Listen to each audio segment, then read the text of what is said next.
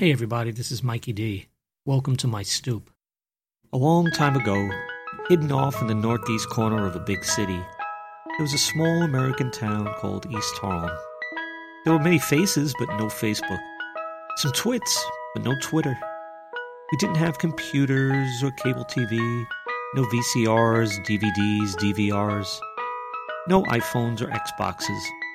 We had no 24-hour news cycle. 1 hour a day was more than enough. And you can count the number of friends on one hand, and that was plenty. And we didn't use a device when we wanted to socialize. We opened the front door and stepped out to our stoop. It all seems like an ancient time, like some lost city, like a myth, as if I had witnessed it all from the stoops of Atlantis.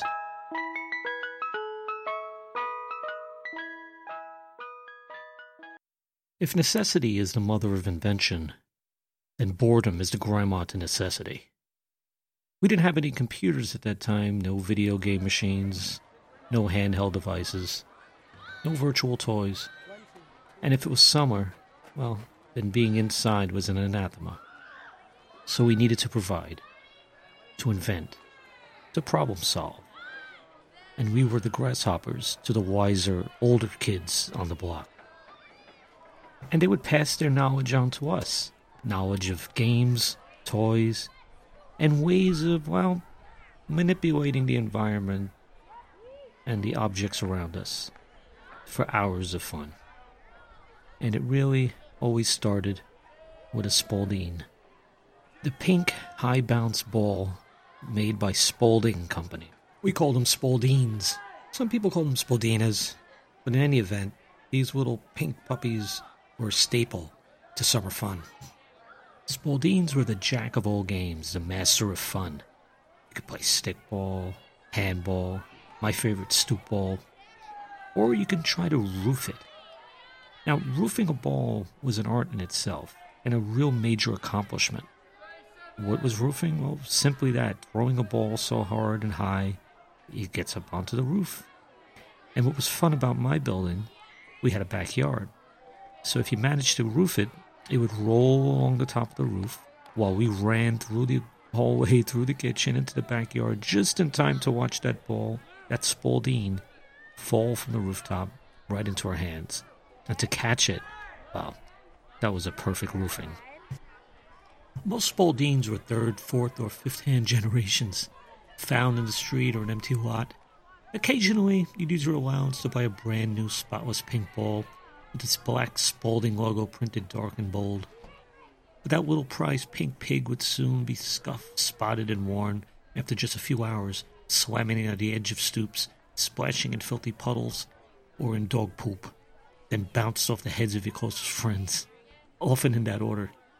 Then the victim, pissed off, would roof it on the wrong side of the street, and that great time passer would join the billions of lost Spaldings waiting like abandoned kitties for someone to rescue them. But that would be another day. Interestingly, Spalding stopped making the Spalding in 1979, which is about the time that Asteroids and Pac-Man came out. Now, that's for future stories. I confess I was an Asteroids junkie. But it seems like our tastes and our interests did change in that summer of 79-80. In the meantime, we needed to move on to some other source of secret knowledge, some other way to pass the endless minutes that were but a single day in the freedom of summertime. We called it street checkers on our block, but most people called it scullies. Yeah, in those free-spirited, dangerous days, we actually played in the middle of the street, with traffic going. One person would keep their eye open for the cars. And it was a simple game, but very addictive. It was made up of a playboard made with square boxes, each numbered.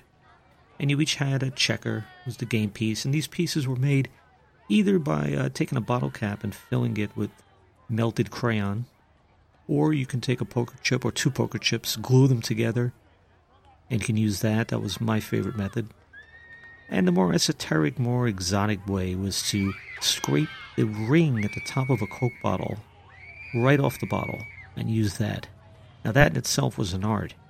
And it was a sound you would hear in summer, this clink-clinking of glass on metal.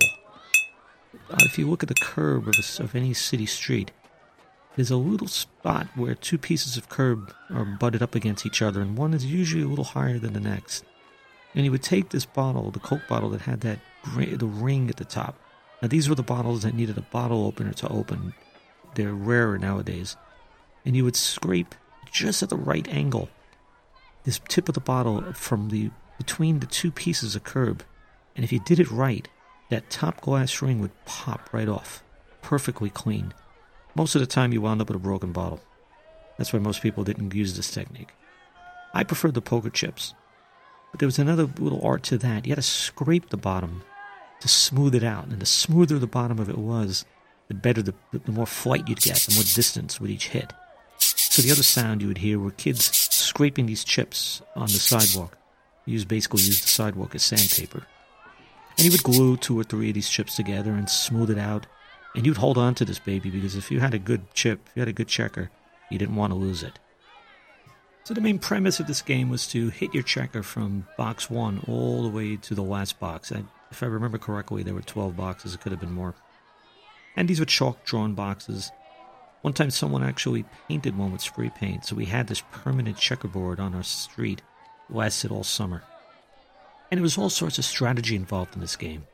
If the player who went before you missed their box, you could then aim your checker at theirs and knock their checker out of the way while trying to get yours into your box.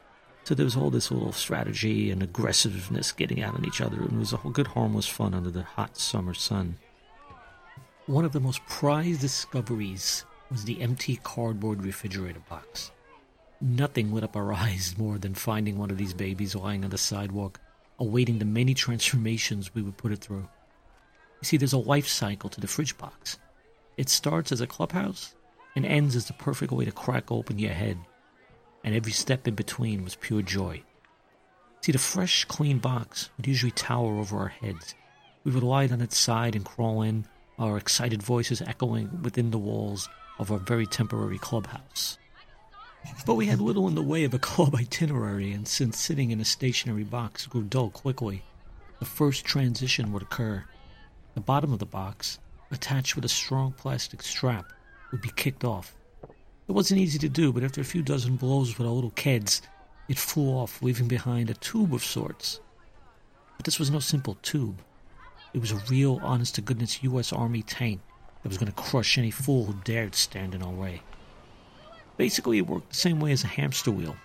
3 of us, usually me, Scott, and Christopher, would stand on all 4 side by side and walk like 3 dogs. The box would turn and tumble, getting easier to pick up speed as the square shape morphed into a rounded pipe. By that time, this great cardboard machine of terror would be rolling at 70 miles per hour down as smaller kids screamed in horror, running out of our way, and adults would kick and curse for us to go down the street with that, you pains in the aspirins. It was awesome. From the safe interior, we would charge forward laughing at the sounds, cries, and curses penetrating from outside. Then with a crash, we'd smack into a parked car, and like synchronized swimmers, we'd reverse, turn, and seek more havoc down back towards my stoop. I remember one amazing summer day where there were 2 refrigerator boxes found. So we had twin clubhouses and dueling tanks. We'd split up 2 and 2 and battle on the sidewalks of East Harlem. But then, well, the cardboard would wear out, as cardboard does, and we'd end up with one long giant strip of cardboard. What could we possibly do with that? Yeah, there was always something else to do. Yeah, the tank was conquered and rendered dead, but that large rectangle of smooth pressed pulp would be laid upon the surface of my stoop, rendering the steps of my building into a perfect slide. We raced up to the top and butts down, slid down, the edges of the step beneath the thin layer of cardboard rattling our tailbones. The laughing would echo down the street, and here was when other neighborhood kids would want to join the fun. But like anything in life, all good things come to an end. The long cardboard slide would tear in half. The slide portion of the day had ended, but not the life cycle of the ever-transmogrifying fridge box. There was one more game in the process. It had one more thing to offer. Now, with 2 or even 3 sections of well-worn, highly flexible cardboard, it was time for Stoop Luge. We would take our own personal slice of fun, sit on it and hold the front end with both hands, the board curving back around our feet. Down we would slide, bumpity-bump, side-by-side racing. True, we would sometimes flip out and tumble down the steps. Tailbones would be bruised or elbows bloodied. Then the final bits of cardboard, no bigger than confetti, would be tossed aloft, and as it rained down like celebratory paper in the Canyon of Heroes, a solid hunk of the day could be checked off in the memory books of our minds as fun had. So these were the legal games we played. In the next episode of Stoops of Atlantis, I'm going to get into some of the more nefarious forms of entertainment on those East Harlem streets all those years ago. This has been the Stoops of Atlantis with Mikey D. Stay tuned for future tales and bizarreness from that ancient land called East Harlem. And check me out on Facebook.